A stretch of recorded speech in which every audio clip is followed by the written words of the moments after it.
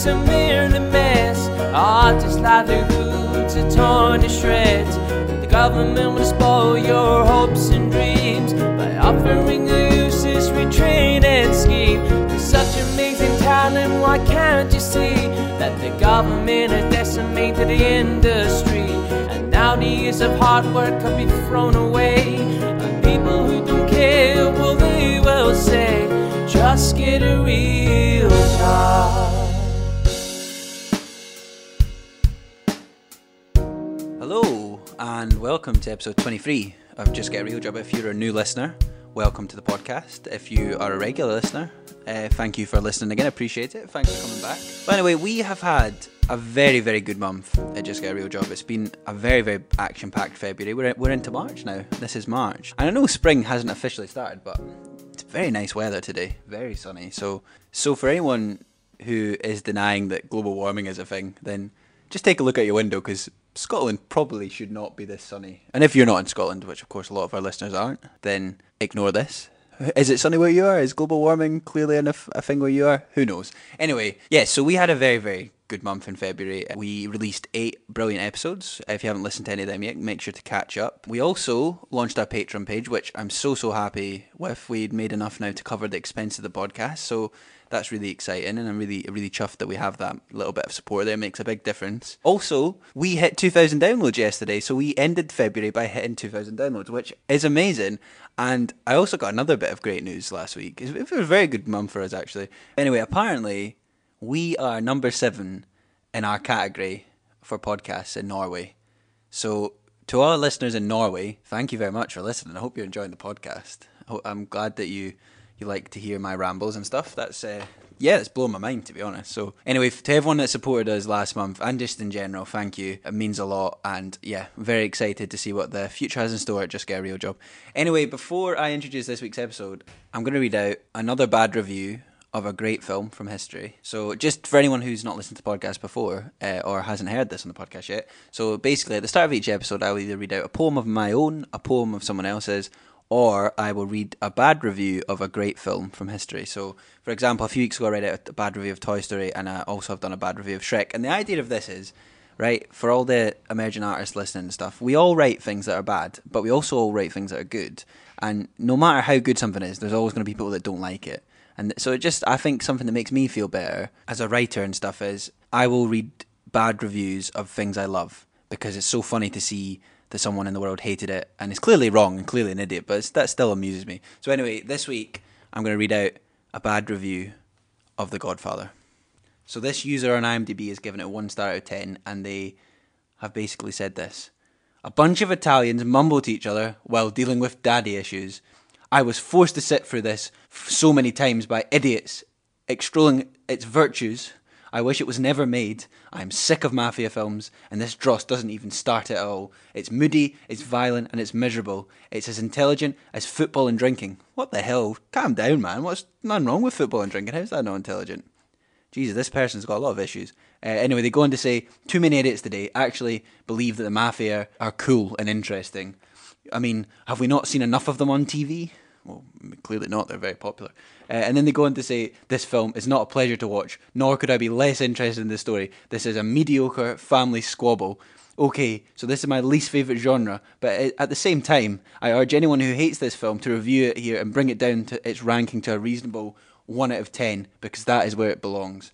This world is full of thousands of morons who vote this film the best film ever. So yeah, this user really didn't like The Godfather, which I think we can all agree is a masterpiece, and there's no doubt about it. Anyhow, remember, we all are capable of making art that's not good, but we're also all capable of making art that's great, and no one's ever all going to like it, and that's okay. But without much further ado, it is time to introduce this week's episode, and we have a real treat lined up for you this week, as I got the chance to sit down and chat with Joe O'Neill. And now Joe is, honestly, as they say in Ireland where he's from, Joe has got great crack. It was honestly so fun to chat to Joe. We probably could have spoke for even longer, but it was really fun chatting to Joe. And you know, Joe has honestly been so proactive during the lockdown as a creative. He's a writer, a director, an actor, a podcaster. I'm actually going on Joe's podcast tomorrow. His podcast is called Joe Talks: The Hunt for the Greatest Movie Ever Made, and we talk about it in this episode, so you'll find more about it. But Yeah, so it was just a real joy chatting to Joe, and I hope you enjoy this week's episode. Hi Joe, how's it going, mate? Hey Jamie, how you doing? Thanks so much for having me on. I'm absolutely delighted to be here. How are you doing? More important. I'm grand. That was only our third attempt at an intro, I think, but we got there in the end. I could have got a lot more, to be honest. I just really want to upset Elliot. I've never met him. I've only heard. I don't even know his second name, but I just have this distinct thing inside me just Mitchell. to upset him all the Elliot Mitchell. Sounds like a bad guy from EastEnders. It does actually. Well, we had the longest chat before a podcast we'd recorded, so we'd been talking for like 20 minutes. So yeah, we're finally recording the episode now. I have a question for you, McKinley. That's a lovely name. Is that from the? Is that? This will work if you say yes. Is that from the Highlands? It is actually from the Borders, I'm afraid. Oh well, like I said, then I can't continue because if you would have said yes, then I could have just continued on with a nice story I had. But you had to. Well, you can tell a story about the Highlands, though. Do you know anyone from the Highlands? Can you give them a shout out, then I can find it that way? Do I know anyone from the Highlands? I'm afraid I don't actually have any. Highlands, are they weird people? Are they kind of like? Yes. No. I'll take that back. That's a mean thing. It's just a very remote place, so you're more likely to be a bit weird. What's a stereotype for them? Well, in Fife, where I'm originally from, we would call people from the Highlands chookters, which is quite a weird phrase. The sort of stereotype is they're weird people that like maybe live on an island, have a farm, are very friendly with sheep. This is the weirdest start to a podcast I've ever had. Yeah. Okay. No, because the reason I bring up, I was just before I came onto this, I'm recording this somewhat early in the morning. I have a day off, so I was just on YouTube, scrolling, going through a YouTube hole. And I saw an interview with Clancy Brown, who plays one of the bad guys in Shawshank Redemption, but also the bad guy in The Highlander. And he was talking about how that film got made. It was actually fascinating. Yeah. It got written by a 19-year-old. The script was written by a 19-year-old who was in a class, he's something like in UCLA or something like that in the States. And it was obviously given up as an assignment, but then in some way through the teacher or whatever, it got to like producers. So they bought the script off him for like 10 grand and were like, look, this isn't going to make any money, blah, blah, blah. If the budget goes up, you will get like residual, you'll get a more money out of it, whatever. So like these guys had no idea what they were doing, and they just shopped it around and sent it to all the biggest stars in the world.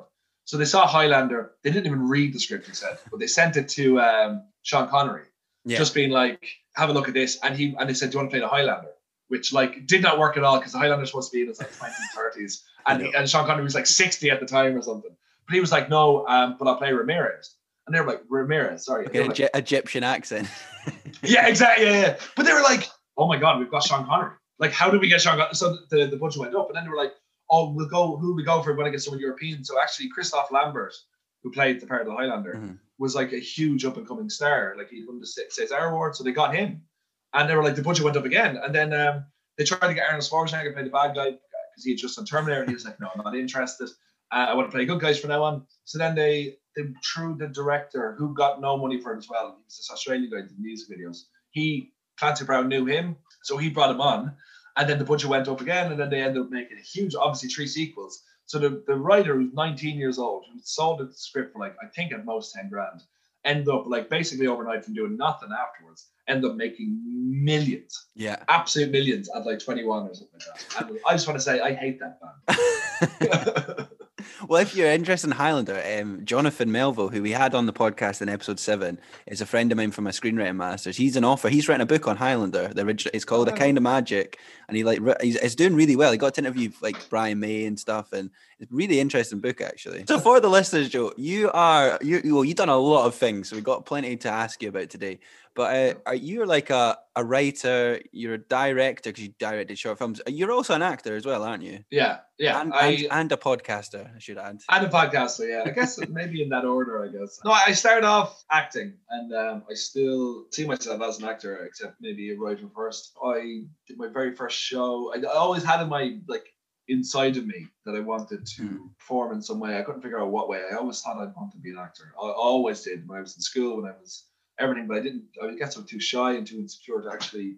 And my school, my hometown doesn't have the greatest reputation with performers, and that's kind of if you're in Dublin, or if you're in Galway, or if you're in Cork, if you're in like a city, if you're in the arts, it's amazing. Well, not amazing, but like there's a lot more opportunities, obviously. But outside of that, it's everywhere down the country. It's just you have to be sporty. And like don't get me wrong, I'm huge into sports. I love getting football, rugby. I hate rugby players, and I love football as well. So like I'm hugely into it, but like if you're into the arts, there's absolutely nothing for you. But in my school, there was a musical every year. I don't know how long it's stopped now because it was insane. But like in fairness to them, the whole school was shut down for a month to build the stage for the musical. Whenever it's on, fourth years, I don't know if it's the same over in England, but fourth year in Ireland is like a DOS year where it's more about self-discovery and like trying out different things and stuff like that. And I don't mean like trying drugs, but like you can if you want, but like trying different subjects and stuff that aren't on the regular curriculum. So like they're made to like build the set and all like that sort of stuff, and basically save labor. And like woodwork class, it's just about building sets and stuff like that. So it's very, very cool for that month, which is really cool for that month. And I've always said I wanted to do one. I remember South Pacific was on when I was like 14 or 15, and I went to the very first rehearsals and I was like, I can't do this, I'm too scared. So I left and I didn't go back. And then I remember saying I was in business class and they were like, what do you want to do when you grow up? And I was like, I want to be an actor. And she was like, do you do any acting classes? Like, no. Did you do have you been on the play? I was like, no. I was like, you're not going to be an actor. And I was like, oh shit, you're probably right. So then the musical came up and it was Grease. And I auditioned and I said, fuck it, I have to do it. It was in fifth year. It was my last chance I could do it because 6 years, the final year, it's leaving cert. So you can do stuff, but you're not really supposed to. And I got the part of Kaneki. Couldn't sing at all. I just shouted. Whatever, through my enthusiasm or whatever, they gave me the part. And it was great. And my nanny got to see me. I don't think she got to see me before she passed away. And she said she was very proud of me and it was really good. And then that year I was brought over. There's a lot of musical societies in Ireland. And Newbridge is down the road from it. It's a really big one in amateur musical societies in the country. It always gets nominated for the big awards. The AIMS, which is the Association of Irish Musical Societies, they always get nominated for loads of stuff. So I went over there and they were doing Singing in the Rain. I just had a couple of small parts and I helped out with that. And then the following year I didn't do anything because of leaving. And then the year after that I got accepted to Pullally Theatre Training Company. Yeah, which we'll come on to because I've got a few questions to ask about that. Mind back slightly. You answered our first question without me asking it perfectly, so thank you for that. You're welcome. I have listened to the show before. Oh yeah, it's fine. You're natural. I'm such a natural podcaster as well, Joe. Yeah. Oh, stop you. You know the rules, you know. Well, I just started to touch more. We kind of touched on it there anyway, but like, how is where you're from? How has that influenced you creatively? And like first of all, being Irish, but also more specifically where you're from. And you're the first Irish person we've had on the podcast, so that's great. Representing the country here. Yeah. My hometown is it's pretty grey. It's like, that might be a bit too harsh. I feel the same about mine, so I can relate to it. I know how difficult it is to put into words something. You don't insult where you're from, but you also don't want, you know what I mean? You're trying It's very frustrating because it's a big town for the size of Ireland. Like I think it's like 25,000 people in and around. So there has no excuse for having no art life whatsoever. I always get frustrated because the pubs rarely there's any live music. A pub could be like in the back arse of Nairobi, and I would go there to listen to live music and have it on. You know, I love that sort, and I think it lifts the mood. There's no real live music because people don't want to spend. Like the theatre here is a shithole. It's not actually a shithole. It's like really nice and really well put together. The people who run it are idiots. Yeah. Who it's run. It's bizarre. It was donated to the people of Naas. I think when the person who owned the theatre died like 40 years ago. But the people of Naas, it's like basically the amateur dramatic society that's in there. They're the people who run it, and they charge way too much. They put on whatever show they want, obviously, and they make everyone else feel imposed if they're coming in, and it's really all about them, and it's awful. It's terribly run, and I hope they're listening because I tell them anyway, but like they're arseholes. So like that's put a drain out already in it. Just one theatre not run properly. Like in the school, like I'm saying, like it's all about sports in schools and all like that. Like all the teachers as well are obsessed with sports. You rarely get one that are like, let's do something creative. It's like one or two out of the however many teachers there were. I think it's kind of slightly changing now, but still not enough because for me, big into sport, like I said a few times, but arts are far more important now. I think it's more important to get people thinking than get people stronger. And I think they're the people who are into the arts generally need it most. They need a community where they feel safe and they feel like they can express themselves, because you can do whatever you want on a sporting pitch, but like it's a lot more difficult to try express something through whatever pain you're feeling. And if they don't have an outlet for that in schools or even in the community, then it's going to lead to a lot more issues which aren't being touched around properly. So how it affects me is that it just leads me to wanting to work constantly. And the worst thing is I've been living here now. I lived in Dublin for a couple of years, but I had to come home, and then I got a job in Naas Hospital. So I live at home, which is, it's given me the opportunity to do everything I want to do, but very kind of caged in, if that makes sense. Because I have to do it and I have to do it. So everything has to kind of be online, or everything has to be a bit more of a struggle, but have to do it to have to pay the bills, you know? Exactly. And I think a lot of our listeners can very much relate to that, having to work and pay the bills and do art on the side. And it's great that you're still doing the art stuff, Joe, as well. Like that, it's great that you're, I mean, as we've got loads to talk about, as I say, I mean, because you've been very busy in lockdown. It's amazing, actually. I think you're one of the most proactive people I've ever spoke to in lockdown, from what I've read. It's interesting. The thing is, I've no other way to be, because I remember when I brought my first play, we'll talk about this in a bit, I'm sure, but I applied for a job, and it was through my neighbour across the road, who were extremely close to, her sister, who was like high up in hospital or whatever. She basically got me this job. I had no interest in the job whatsoever, but she just said, my mom was like, go for the interview, if you get it, whatever, if you don't, whatever. And I was like, I'm not going to. I was on the dole. I was like, I'm doing my own thing and stuff like that, but like, I don't want to get the job. And then I got a letter, and I handed it to my mom. I was like, I went off, and I was like, oh, just a letter saying I didn't get it, because I tried to tank the interview. And they told me I got the job, and I was so fucking mad, because if I'd read that letter, I would have thrown it away. Yeah. Do you know, I wouldn't have handed it up for the fact that it was. So I went, and as soon as it was like sometime, I think it was like the 12th of December or something like that, 2014. And as soon as I got the letter, I'd written a play, Goodbye to Mary. And as soon as I got that, I sent out emails and booked a venue, because I was like, I put it off because I had no idea how to put a play on. I was always kind of scared of it, but said, if I'm doing this job, I'm making it work for me. So I booked the play. And then ever since then, I have just, every single thing I do is to try and get out of the situation I'm in. Yeah. It's try to get out of the job. And that's why when I had so much stuff lined up for last year that got cancelled, and because of that, I had to make sure I do it. As long as at least 10% of my day is related to doing something creative, it helps me get through the 90% of the day.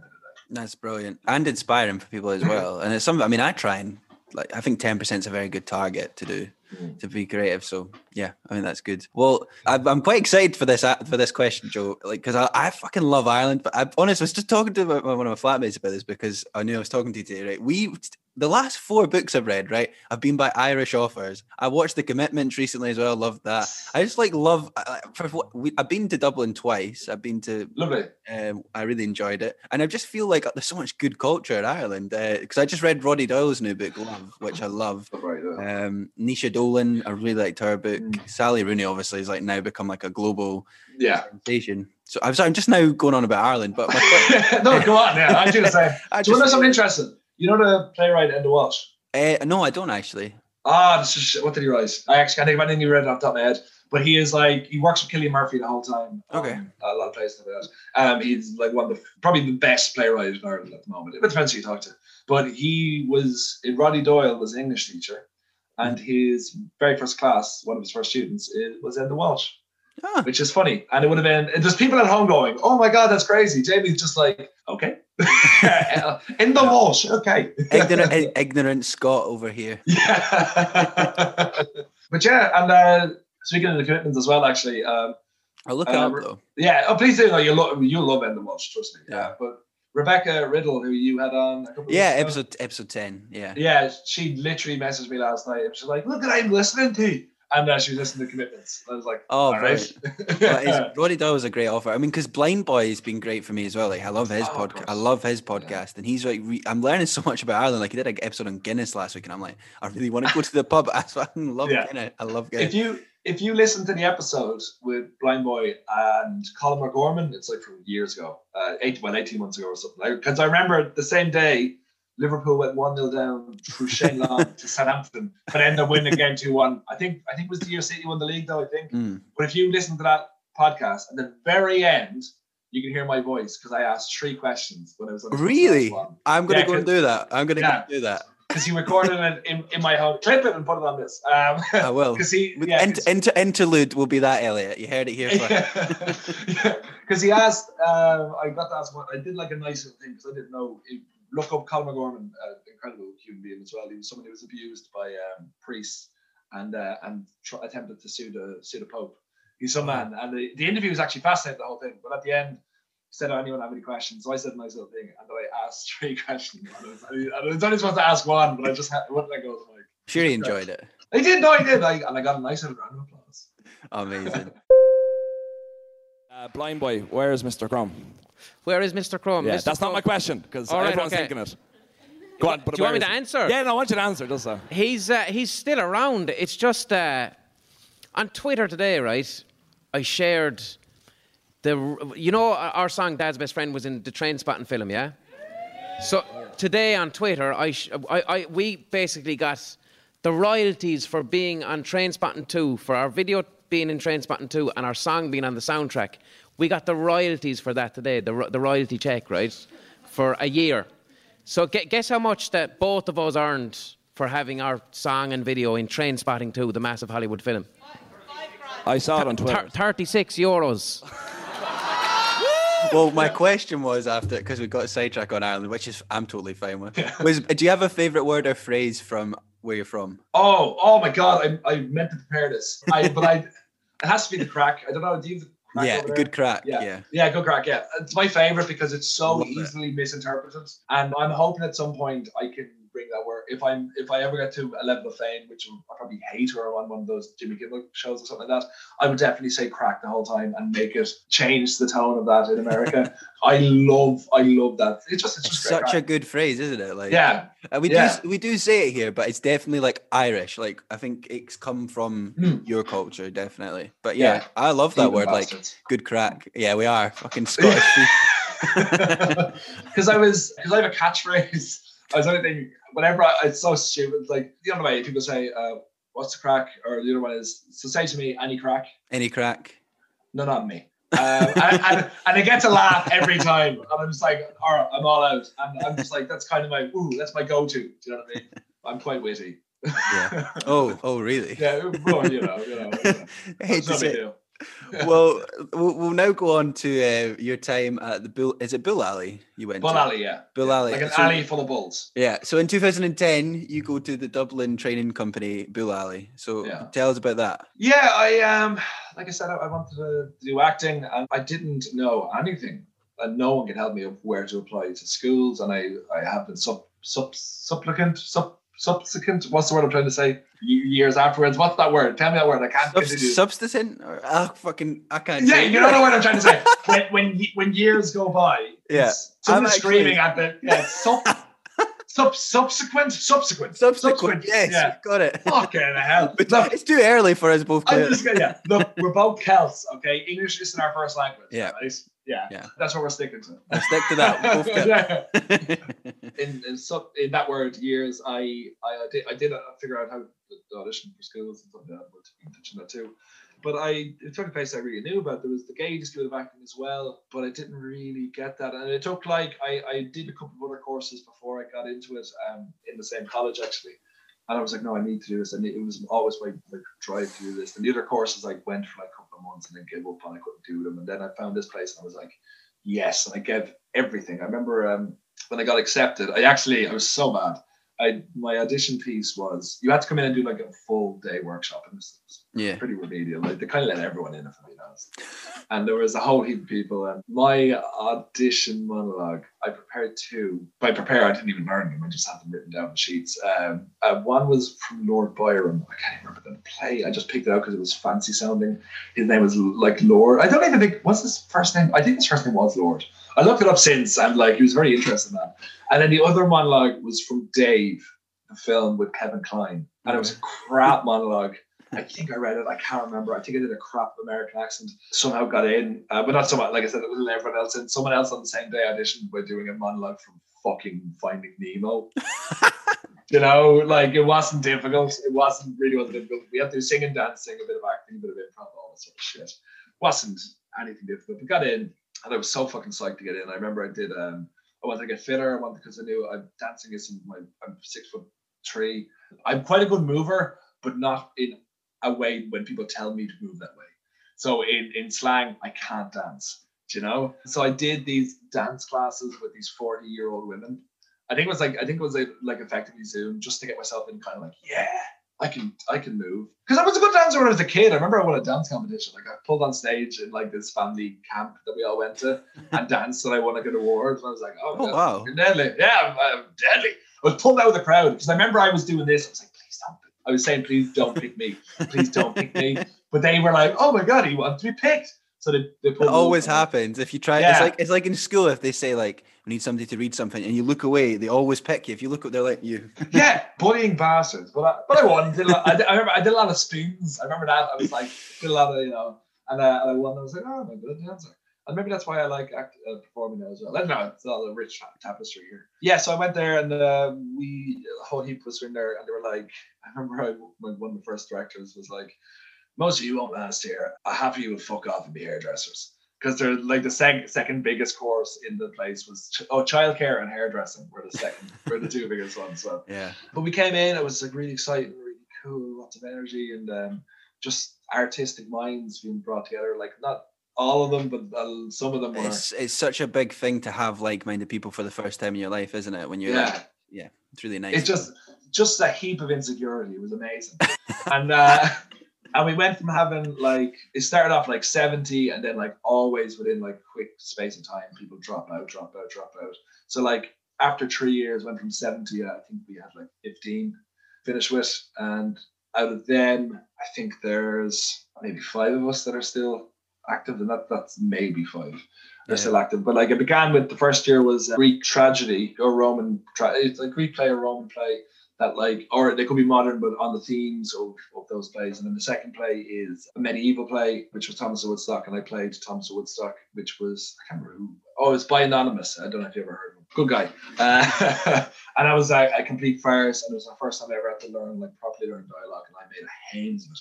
I was like, I really took on too much. I was getting anxiety and I was on Xanax and I was like, I can't fucking do this. But I managed to get through it eventually. And then the musical every year, because there's 4 years at one time and they bring together the mod for the musical. And the first year was Company and I was an understudy, but then the guy who was understudying dropped out. I got the nickname of the Plague because every single time someone was missing from rehearsal, I was like, I could do that part. And I'd come in and I kept on getting more and more roles every single time from doing that. And I didn't like poison your man or anything. He dropped out because he wanted to play Jesus and Jesus in amateur version. Yeah, he wanted to play. Yeah. He wanted to play Jesus in an amateur version of Jesus Christ Superstar. I was like, why? It's like he could probably play that again next year with a different. So many musical sides. It's like no, but it's just an ego. So he dropped out. I played Paul and Company, which is great because it got me around to being more comfortable with singing. In the following year, we did Shakespeare, and which was Henry IV Part 1, and that was our second play. We did Restoration, which I'm not a big fan of Restoration. It's just Panto. I don't really bring it like Panto either. And then we did Titanic the musical, and I played one of the leads in that, which was great. And then in the final year, it's not supposed to be the final year, but it pretty much is. It's just all modern plays. We did 3 modern plays, and then the musical was Evita. I was understudy for McGalady, and I basically Gastick actually. The arse fell out of the college, and they had no money in the course and all like that, which wasn't ideal. So they had to like cut back wherever they could. And every year during the musical, they brought in a guy, David Ray, who's this phenomenal piano player, but controls the orchestra and all like that. And he's terrific and goes through singing. It's amazing singing teaching to it as well. But he couldn't come in as much as he was supposed to. And our MD that was in the college was crap, still is crap. Can't play piano, plays with one finger, like really bad vocal coach, terrible vocal coach. And they also bully as well. And possibly, I don't want to go into too much details, but just don't go to that college. Like, well, no, I say do and don't. If he left, it'd be great. But they couldn't get scores, they couldn't do this, couldn't do that. So I actually went online and got backing tracks. And changed the keys and all like that to fit everything. And I got scores through going through all my illegal channels. And brought them in, and like I basically scored it, like, and I think I was put in the program as research assistant or something. Like that. I don't even know what I was put down as. But I wasn't asked. I just did it off my own back because they were in trouble, and I got a big thanks at the end. I thought that was just really nice, and I was effectively told if I didn't do this, the show wouldn't happen. Because they didn't have the rights to the show. We had to promote it as being a musical based on the life of Ava Peron. But it was a great show, and the funny Lucia Byrne, people might know, she's a very good friend of mine. She came second on The Voice of the UK. Oh, really? She played Evita, and she has since gone on to play Evita. In that show, she played Evita on the tour, on a UK tour. Oh, wow. Evita since, and she's done loads and other stuff. She's released albums and everything, and she's an absolute wonder, one of my heroes, and it's someone that everyone should look out for because, well, I'm sure loads of people know her already, but she's like one of her I've always described her voice, it's like the weather. It's just like, it's just perfect. But yeah, and then left Bullally, and throughout that time I auditioned for RADA 3 times, Drama Centre twice, Lambda 3 times, the Lear, which is the National Irish, 5 times, and got nowhere. I got the final. I got waitlisted for Drama Centre the 2 times I went for it. Manchester as well. I got waitlisted there.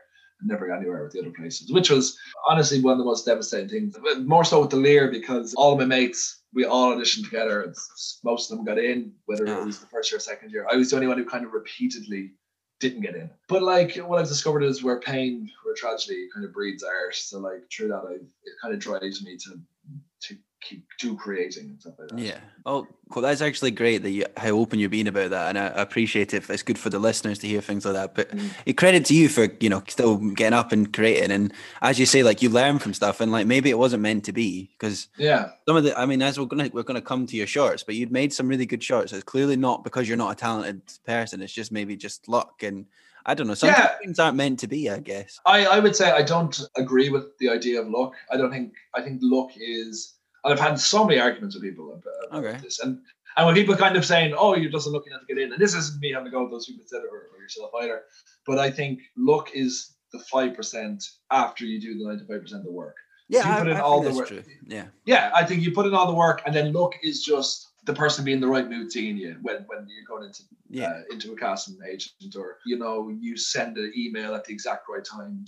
But like, if you don't do all the work leading up to that, it doesn't make a difference. I think luck is fine, but should be nothing you rely on. Yeah, no, I think that's very true. A point well made as well. Yeah, no, it's definitely true. Well, when you leave your training stuff, you'd written 2 plays, Bright Eyes and Goodbye to, is it Mary or Marie? Mary. Yeah, just checking. Yeah. No, thanks for checking though. Yeah, I've family who are like, I loved your play, hello to Maria.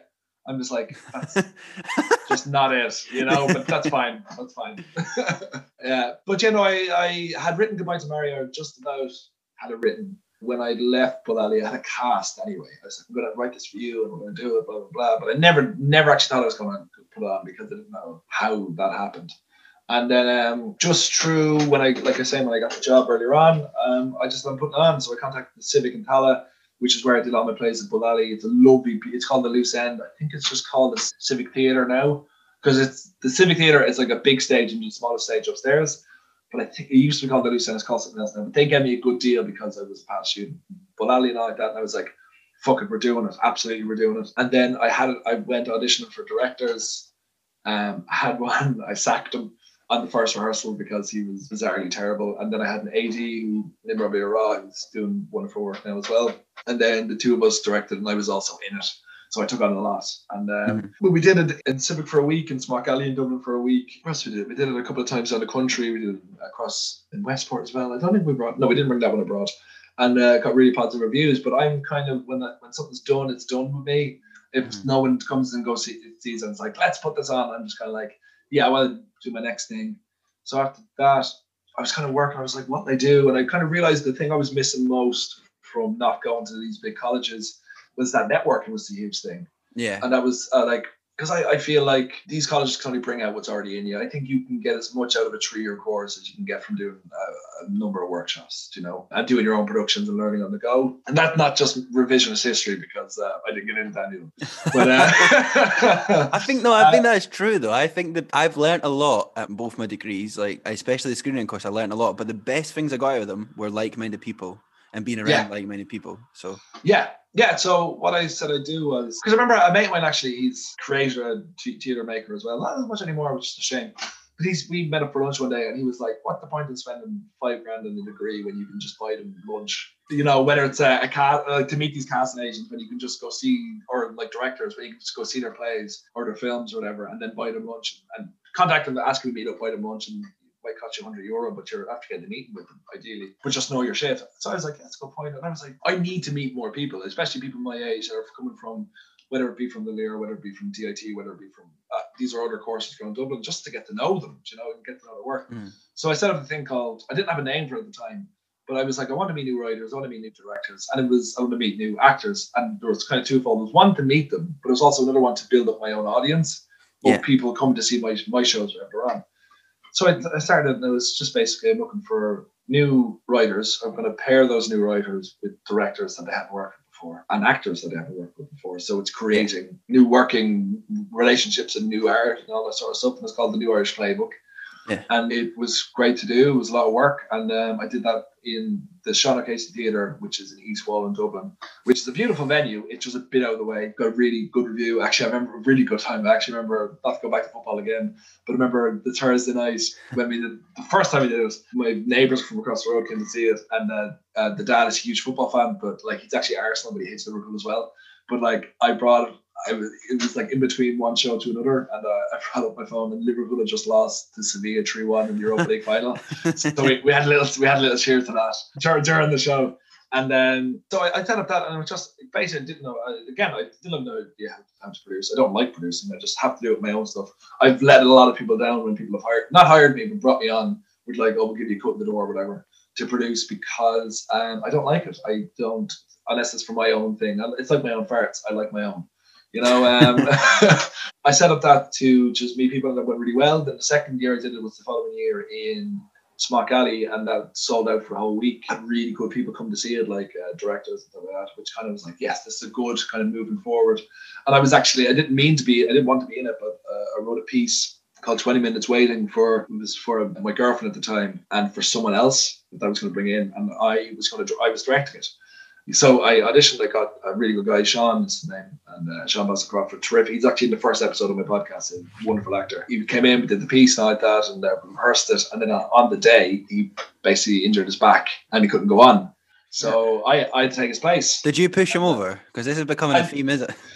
I'm starting to realize this playing thing is gone a bit further than I expected to. But yes, I guess there is very much a possibility that happened. But I had to go on, and I had a really wonderful time doing it. And like that's what I mean. I love performing so much, and I got really great reviews and really positive feedback from people that were there. And then after that, I kind of wanted to build again. I wanted to keep going again, and I was like, I'm going to bring the New Irish. It's like, well, I'm going to go to London. I want to bring, like, from Ireland, obviously, we'll bring stuff over to London. So I contacted a theatre, told them what my plan was, and they were like, it's the Etc. Theatre in London, in Camden, and they've become great friends of mine. Brilliant. Emily Keeble. She runs the place now, and she's an absolute gem of a human being, one of the best people I've ever met, one of the most talented people I've ever met. So if anyone's in Camden, looking for people to work with, go to her in the Etc. because they're phenomenal. And so I contacted them, and I was like, look, want to bring this over. It wasn't her running it at the time. It was another guy. I was like, how do we work? Let's make a deal or whatever. And I think it was supposed to be 90 minutes. I think I had it booked for whatever. And then I had a falling out with the very first piece that was going on. I had fallen out with one of the actors. I made it. I straight away when I said I'm planning on doing this, I was like, look, we're gonna have to pay for our own flights, pay for our own accommodation. But whatever is made on the door, if any money is made whatsoever, I will split it amongst all of us. Okay, I'm just really sorry. I can't afford to do it any other way. There's no money. And she was like, absolutely, that's no problem. I have family over there anyway, so I could stay with them. That's okay. I was like, that's no problem. Then you just pay for flights. And flights are about €40 for return.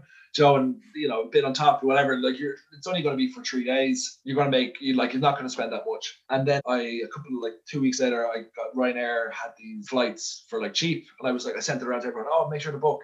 And she was like, why would I have to book flights? Are you not paying for it? And I was like, no. And she was like, oh, I don't know. I need to think. I can't believe I have to go over and pay for this. I was like, I literally told you. Like, I don't remember that. I was like, I told it was literally the first thing I told everyone. Okay? And you told me that you stay with family. I was like, no, I didn't say that. And then she was like, I need to think about this. And I was like, no, don't think about it. Give me an answer right now. What are you doing? And she was like, I'm not going. I was like, fine. So that made me change everything, because when the actress is gone, I was like, fuck this. I'm just going to do all my own pieces, because I had planned on doing a couple of pieces that I wrote myself from the year previous playbook, and that one, and then a couple other from my mates. But then when that dropped out, I was like, look, I'm just going to do my own pieces. So anyone that was an actor that was involved, that their piece was taken, I wrote a piece for them. So it was an hour long. It was still called the New Irish Playbook, because I thought I would never do the New Irish Playbook. It's a good name. It is a good name. And all credits to Kieran McDonald for that name. I couldn't think of a name, and he rang me up and said the New Irish Playbook. And I was like, that's perfect. And we did it for 3 nights, sold out, great reviews. And we did it again then, was that the same? I think it was the year after, actually. We did it in Manchester in the 53-2 Theatre, and then in the Etc. as part of the Manchester Fringe, and then again, had a bit of an issue with them, but they're closed down now, so haha. And then the Etc. Theatre again for the Camden Fringe in the same year, over a couple of months. We did a night in Tewkesbury, and if you know your English history, there was the battle in Tewkesbury.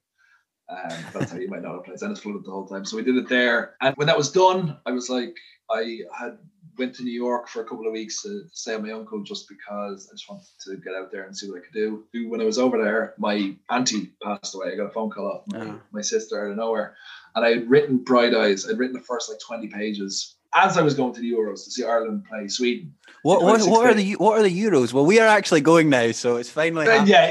Yeah. Well, if they happen, I know that would be the most Scottish thing ever. We finally genuinely would be the Euros, and then they get cancelled. Yeah, and there's every possibility that could happen. And I will be smart. And we met lovely Scottish people over there. I will 100% be supporting the Scots if it happens. But when we went over, and Jamie promised me if there's fans and everything allowed happen, go to it. It's one of the best experiences of my life. Go to it. It's absolutely amazing. But I was going over. I had to get so annoying on the day I was supposed to be flying. I realized that my timeline is all over the place now. I think I've gone to 2017 back to 2016. And I'm looking at my notes, Joe, and I'm like, what the fuck? Where is it? It's fine. You know what? We do the same sort of form every week. It's good to change it up sometimes. Yeah, you're welcome, sir. But in 2016, I was supposed to be flying to... It was actually cheaper to fly from Dublin to London to then fly to Paris than it was to fly directly to Paris because Ryanair. And I was booked to fly over, and I was like, great. Grand, everything was arranged, and then the morning I was flying to London to fly to Paris, my plane got cancelled from London to Paris because of the strike. So I had to get a 9-hour bus journey through the Channel Tunnel, and I was like, I'm going to bring my laptop and write a play. So I start, and then the main character in Bright Eyes is called Victoria because it started at Victoria Station. I wrote like the first 20-ish pages because I had an idea where it was ending. I had an idea at the beginning, but I didn't really know who I wanted everyone to be yet. And then I left it, just wrote 20 or 30 pages and I left it. And then my auntie Lorraine passed away. I just took my laptop back out and I finished it in a night because I knew exactly what I wanted to say. And obviously it got edited a bit more since then. And then we put that on in Smock Alley for 2 weeks in August 2019. That was kind of a rough month for me. A week before I was on stage, I was playing the lead role. I had a director who I didn't get on with. I swear to God, I'm not the problem here, okay? Yeah. And I was in hospital. I ended up going to hospital. I got arrhythmia in my heart. And I was in hospital for, it could have been a couple of weeks, but it ended up just being 4 days. I was on heavy medication. And then I was going through an awful breakup as well. And I did the show for 2 weeks. Didn't tell anyone. Just did it. Just kind of go on with it, just got on with it. And it was kind of annoying. I knew I'd lose money. I got really wonderful response from people that went to see it. But for whatever reason, I got no reviews. I got no professional reviews, which is the only reason I did it for 2 weeks was to get reviews. But in the same way, like I always hold on to, whenever there's a negative thing that happens, you learn more. And I wouldn't even say it's a defeat because it was never a defeat. But like you learn more from like the not ideal things in life than you do from the ideal. I think I've said this on the podcast before, and I can't remember who told me this. Someone told me this recently. I thought it was great. They basically said, I don't win or lose. This woman said, I either win or I learn. And I thought that's a really, really good way of looking at it. That's 100% the best way to work at it, because the world isn't easy and nothing is made for you. You know, you have to go fight for everything. Yeah. And the majority of times you're going to get told no, or it's going to be deemed a failure. But when you keep working at it, it all comes together in the end, all those failures will lead to a victory. So yeah, and you'll feel like you'd earned it more. It'll probably feel a lot more like an achievement. Hello, it's Jamie and Elliot here. I hope you're enjoying today's episode of Just Get a Real Job. I just wanted to remind you guys that if you're enjoying the podcast, word of mouth is the best way for us to grow. So please, if you can, share us on social media, tell your friends and family to listen. You can also support us by giving us a review on Apple Podcast. We really appreciate your help. So anything you can do to help us grow this project is very much appreciated. We do appreciate your support as always. And if you would like to contribute or donate to our podcast, we also have a Patreon page where you could donate as little or as much as you wish. You can access this by going to patreon.com/justgetarealjob. So thank you very much again for all your support, and you can also find a link to the Patreon page in the show notes. But anyway, now back to today's show. Well, you know what's been great from speaking to you so far, Joe, is I think for the listeners, because obviously a lot of our listeners are emerging creatives, that you really seem like the sort of person that you do everything on your own back. You get up and just do stuff, and you make things happen. You don't wait for somebody to knock at the door and go, "Would you like to come and do this?" You'd sort of forced a lot of things to happen, and I think that's a really important thing to do in this industry. Yeah, I completely agree. And like this is what I'm talking about with the 5% of luck, because the 5% of luck I have is that I live in a house that's the proximity to Dublin is 40 minutes, even half an hour on a bus, which means I can do a lot of stuff in Dublin in town as well. And then where I work in Naas, and I live at home, so I pay rent, but not anything major whatsoever. So I can afford to say I can put the show on, I can pay for the short film, I can do whatever I have to do. But like, it's literally my entire being is to get out, is work. So eventually I'm not in the situation. You can earn a living from doing what you love. Yeah. I'm just kind of building up. To make another football reference, actually, I should have said this for Naas. Ireland, I don't know if it's the same as Scotland. I think we feel like a UEFA Cup or Europa League country, where we're here to just progress, to like learn our trade here, and then we just fuck off because there's no opportunities. It's exactly the same here, Joe. Exactly the same. It's a great analogy as well. Analogy. I don't like that, actually. Something I've tried to talk about in the podcast, especially with the Scottish guests and stuff, is I'm really determined to not have to fuck off to London to get. I mean, I accept I might have to work there for a bit, but I really would like to be able to make an industry work in Scotland and be able to create things locally, because I think that's really important. And I think we should have a growing industry in Scotland and in Ireland. And there's no reason why we shouldn't. Both great cultural hubs and great countries. Exactly. Because I was actually speaking with Rebecca again about this. She was saying her frustrations with like the fact, like you had Chris Pine play. Who was it? Robert the Bruce? Robert the Bruce, yeah, exactly. We keep making these films and then not giving the main roles to like local Scottish talent, or we give it to the same people and who are very good, but like James Cosgrove, I think it's James Cosgrove, great actor, but he's in every single Scottish film. We just give him he's in it, and it's like, could we not give someone else his role to get them? Yeah, I kind of I don't know. Have you ever done any producing or anything like that? No, not producing. I've sort of been involved in short films. I've written some short stuff like that. Yeah.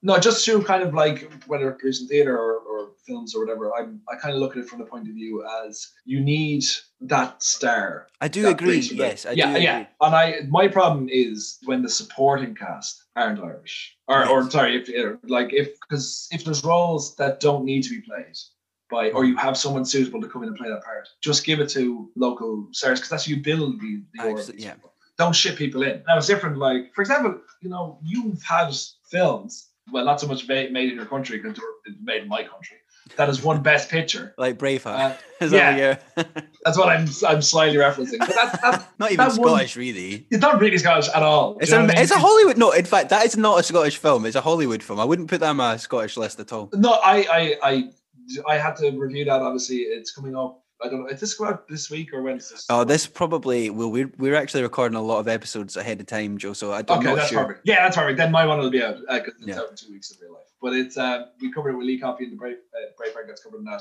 And so I had to watch it recently enough, and it's like a good action film, but not a Best Picture film. But like, I would have it did huge things for tourism in Scotland. But you would also imagine, wouldn't that be a shot in the arm for the arts industry to be like, okay, it's very much like based on Scotland, filmed in Ireland with an Australian lead. But like, do you think that they go, oh, there's a lot of people looking at us now, we can make, like, what about Rob? What did Rob Roy do? Do you remember that with Liam Neeson? Oh, yeah. Yeah, that was, I'd never seen it, but I know Liam Neeson played him. Not seen it either. And Tim Roth got nominated for Best Supporting Actor for it.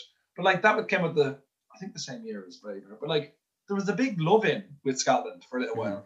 But it seems like you didn't benefit from it all. We don't seem to capitalize as a nation on stuff. Like me and Jonathan, who I talked about, who did the Highlander book, he's been writing. He was a journalist for ages. He's really into this film and he knows a lot about Scotland. Like we had a similar conversation, but for whatever reason, we don't tend to capitalize on this. So when Trainspotting and Braveheart came out at a similar time, a couple of years apart, there was this huge like, oh my God, Scotland's finally like, and it just didn't capitalize on it. The best Scottish director, in my opinion, is probably Bill Forsyth, local hero, Gregory's Girl. He was great, but even in Scotland, there seemed to be a thing where like when he got too big, this is a very Scottish thing. I think it might be the same in Ireland. Yes, it is. We'll encourage people who do really well. We're like, go on, mate. But then when they get almost too good, we're like, who the fuck do you think you are? Pipe down. Yeah. It's a really weird cultural thing, and I don't know why that is. It's the same in Ireland. It's the exact. People hate Bono. People hate Bono. It's envy. And Bono actually had an analogy. I think he was on the Late Show when he said it.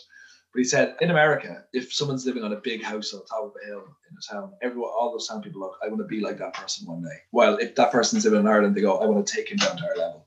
Yeah. It's like they help you on the way up, but then when you get too big, they pull you back down. It's bigotry. It's the worst trait in a person. Maybe it's because our nations have been oppressed in the past. Who knows? But Maybe. I mean, not to compare Scotland to Ireland in terms of oppression. I think that would be a ridiculous statement. I think Ireland is way higher up on that. I'd like to think so, but we won our independence. Okay. Yeah, Scotland was very much the vineyard of the empire, and I think we have a very uncomfortable relationship admitting that Scotland had a big part in it that we don't like to admit. So, but anyway, that's a different. Back to the podcast. Yeah, that's history covers. Yeah, we'll touch on your short films now, Joe, which I've seen 3 of them. I've had a chance to watch 3. So you made 5 comedy short films, and they've been seen by like over nearly 1 million people. We'll just round it up to 1 million. Yeah, sure. Yeah, no, I particularly coming out some quite well for me. That's 150. It's very good. Thanks very much on YouTube, and I think like 300,000 on Facebook. Then after that, I made coming out because I'd written it. I had no idea how to make a short film and don't do anything like that. And something I always wanted to do, I wanted to get into filmmaking. I wrote the script and I wrote Our Child, which is my other one. I wrote them in around the same time. But coming out is actually because it's about United Liverpool, that the fan rivalry, or whatever you want to call it. And I actually wrote it about when Louis van Gaal was in charge. And then Mourinho took over in the meantime. But I'd written it and I had it somewhere for about a year. It wasn't even formatted correctly. And then when City lost to Monaco in the Champions League, Eamon Dunphy, which is our like top, he's retired now, but was like our top sports broadcaster. He actually played for United back in the 70s. He said, "I'm a closeted Liverpool fan," is what he said. And I was like, oh, fuck. I was like, he's after saying that now, there's going to be a comedy troupe somewhere that are going to like do something like this. And I think mine is better. I was like, I don't even know what they're going to do. I think mine is better. But what they could just roll out something in an afternoon after he said that. So I was like, oh, shit. So I got people together. Yeah, I got cast. I got one of my best mates. His dad, my dad are best mates. We've used together. I've known him since he's younger, since he was born. Brian Biddy Dooley, he's helped me with everything. He's a mastermind of technician. Contacted him. Frame Productions, who I do a lot. I do all bar one of the short films. I do everything with. Gone to them and we filmed in my house. I think on the Wednesday that I'm doing this, the Thursday I had a cast, and the Saturday we filmed it, or the Friday we filmed it. My younger brother was the sound. He had no idea. He was just holding it up. We just had no idea how to work the boom, but like we just made it work. Yeah, and it took a little bit longer than I expected to go on a sadder route as well. I was out of work for 6 weeks with depression, and the day I went out of work, because I left where I was having there was a whole big thing with a show I was producing that was falling apart, and I was being blamed for stuff I didn't do, and I just couldn't handle it anymore. And I went to the doctor and all this sort of stuff. Had a bit of a breakdown, and left work, and I went walking, and I got a message off the producer Richie, and he was like, "Oh, we actually have the film edited. Do you want to come see it?" So like we forgot to say it to you. I was like, "Oh, cool." So I basically just walked straight down in the 30-minute walk, and I went in. They showed it to me, and I was like, "Wow, this is actually really good." So like on that kind of like shit day, I do have a memory of like seeing my first thing. It's very funny. I didn't know what it was going to be about, because I knew nothing about it, so I just knew the name, and I thought, oh, it could, and it's such a funny twist, especially as a fellow Man United fan. I was pissing myself laughing, and so it's done very well. I don't want to say too much more because I don't want to give away anything, because we'll link all this stuff at the end, and I encourage our listeners to go and watch it. Been plaguing me for ages, killing me. I've come to accept it, and I feel like you should just come to accept it as well. What is it, love? I'm not a Liverpool supporter anymore.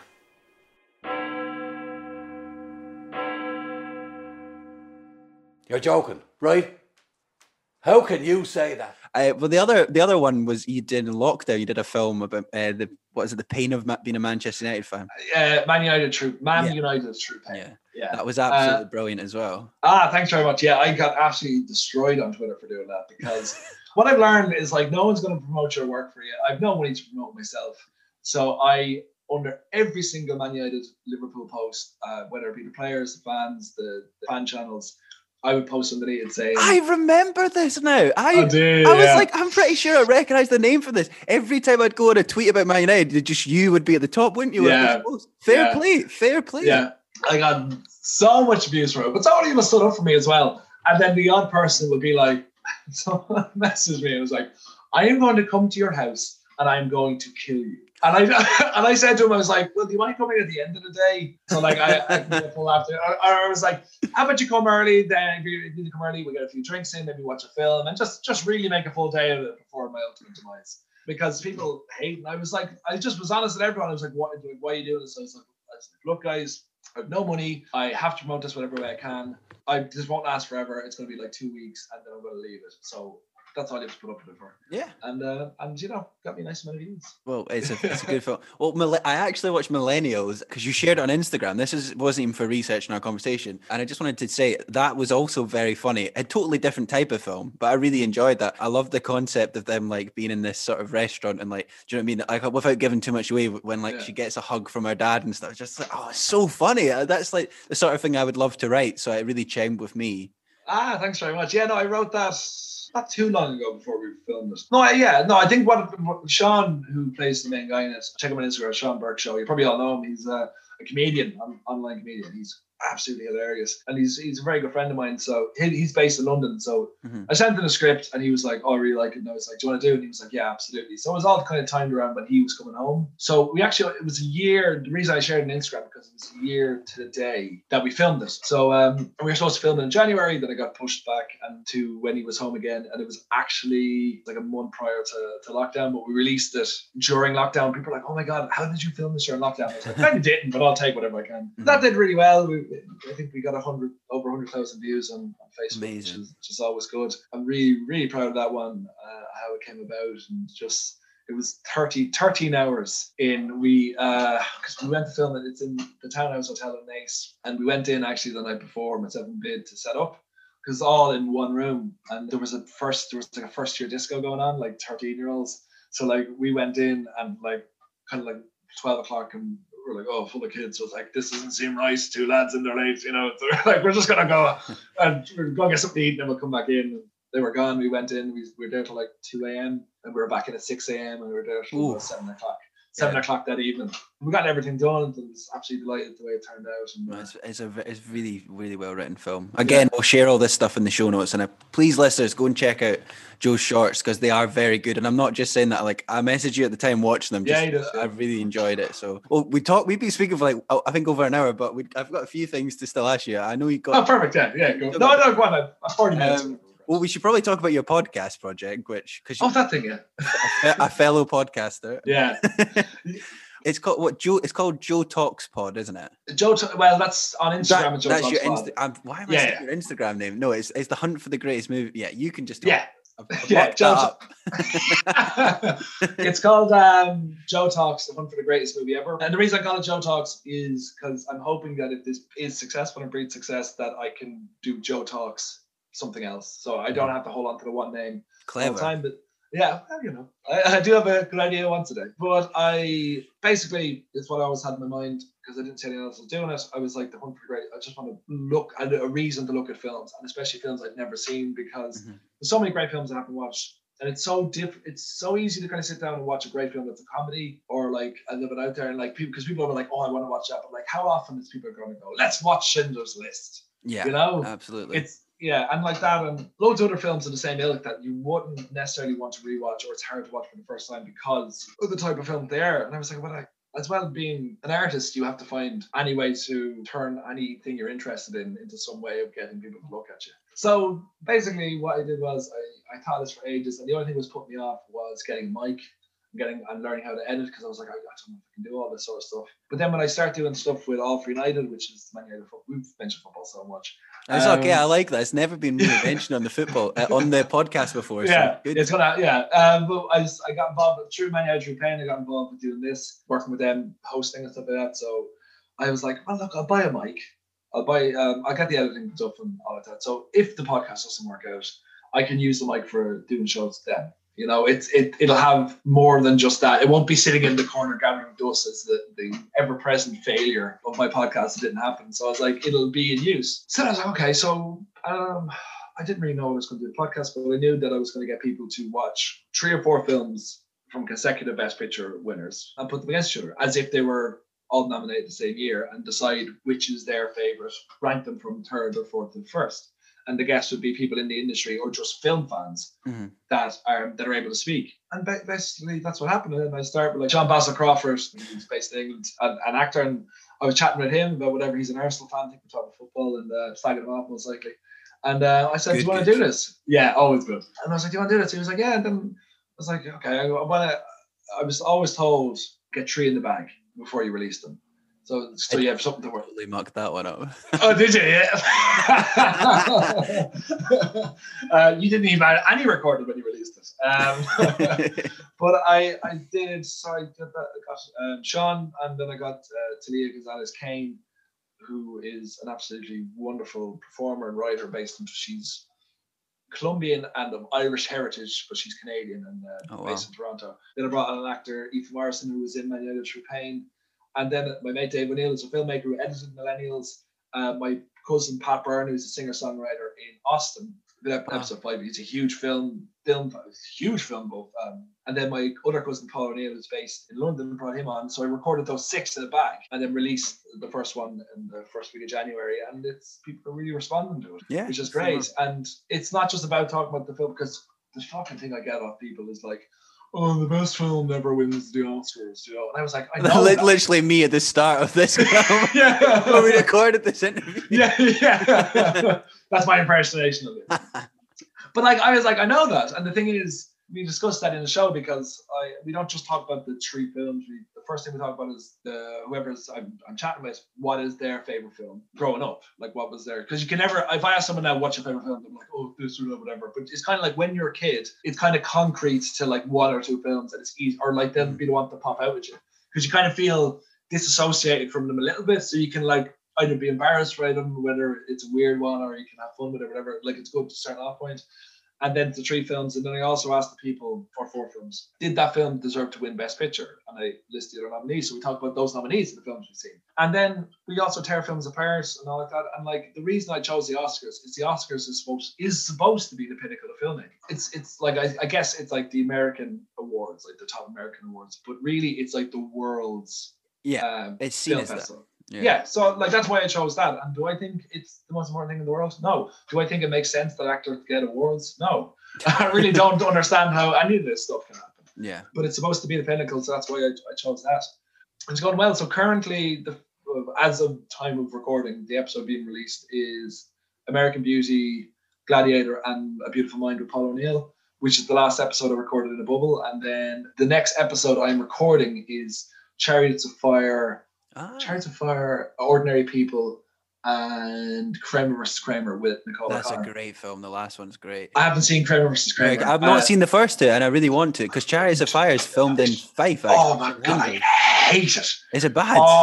It's okay. I won't say I hate it. That's too strong a word. There's films I did hate that I saw.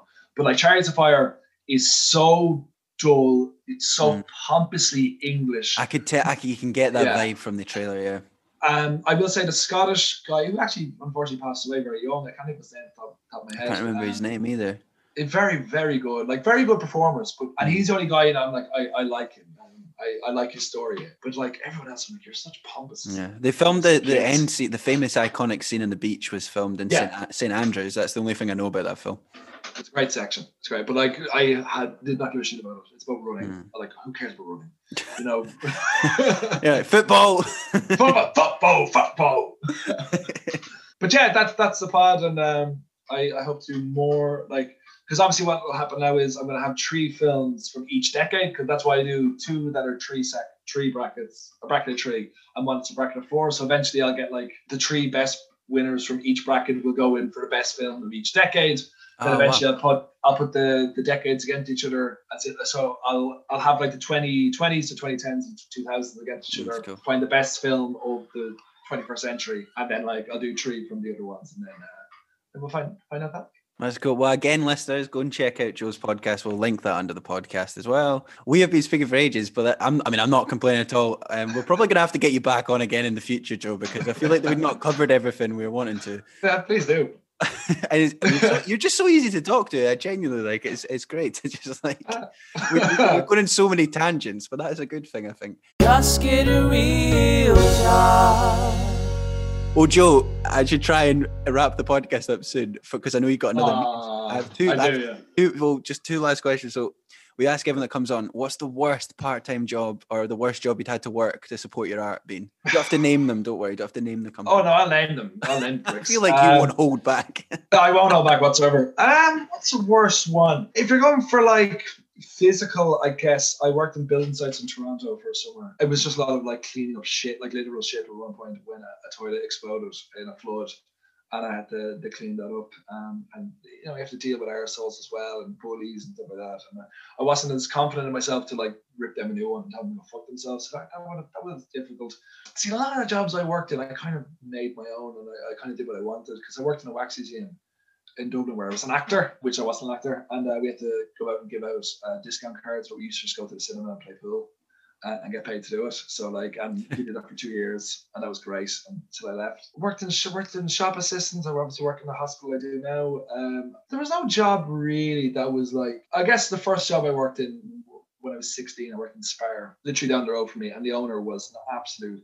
He was actually had to pay out in court for basically being sexually inappropriate with one of the cashiers, and she got a good bit of money out of it. Fair play. Shame that nonsense in prison. He used to just say horrible things and used to bully and like do bad imitations of me. And I'm like, then I was like, oh my god, you know, I'm an arsehole. Then I was like, this guy's in his 40s and he's bullying me. He's got kids. Do you know? So basically every job I've ever worked outside of the arts has been a big bathtub full of balls. But I tend to just try to have a laugh wherever I am anyway. Exactly. Guess that's the best way.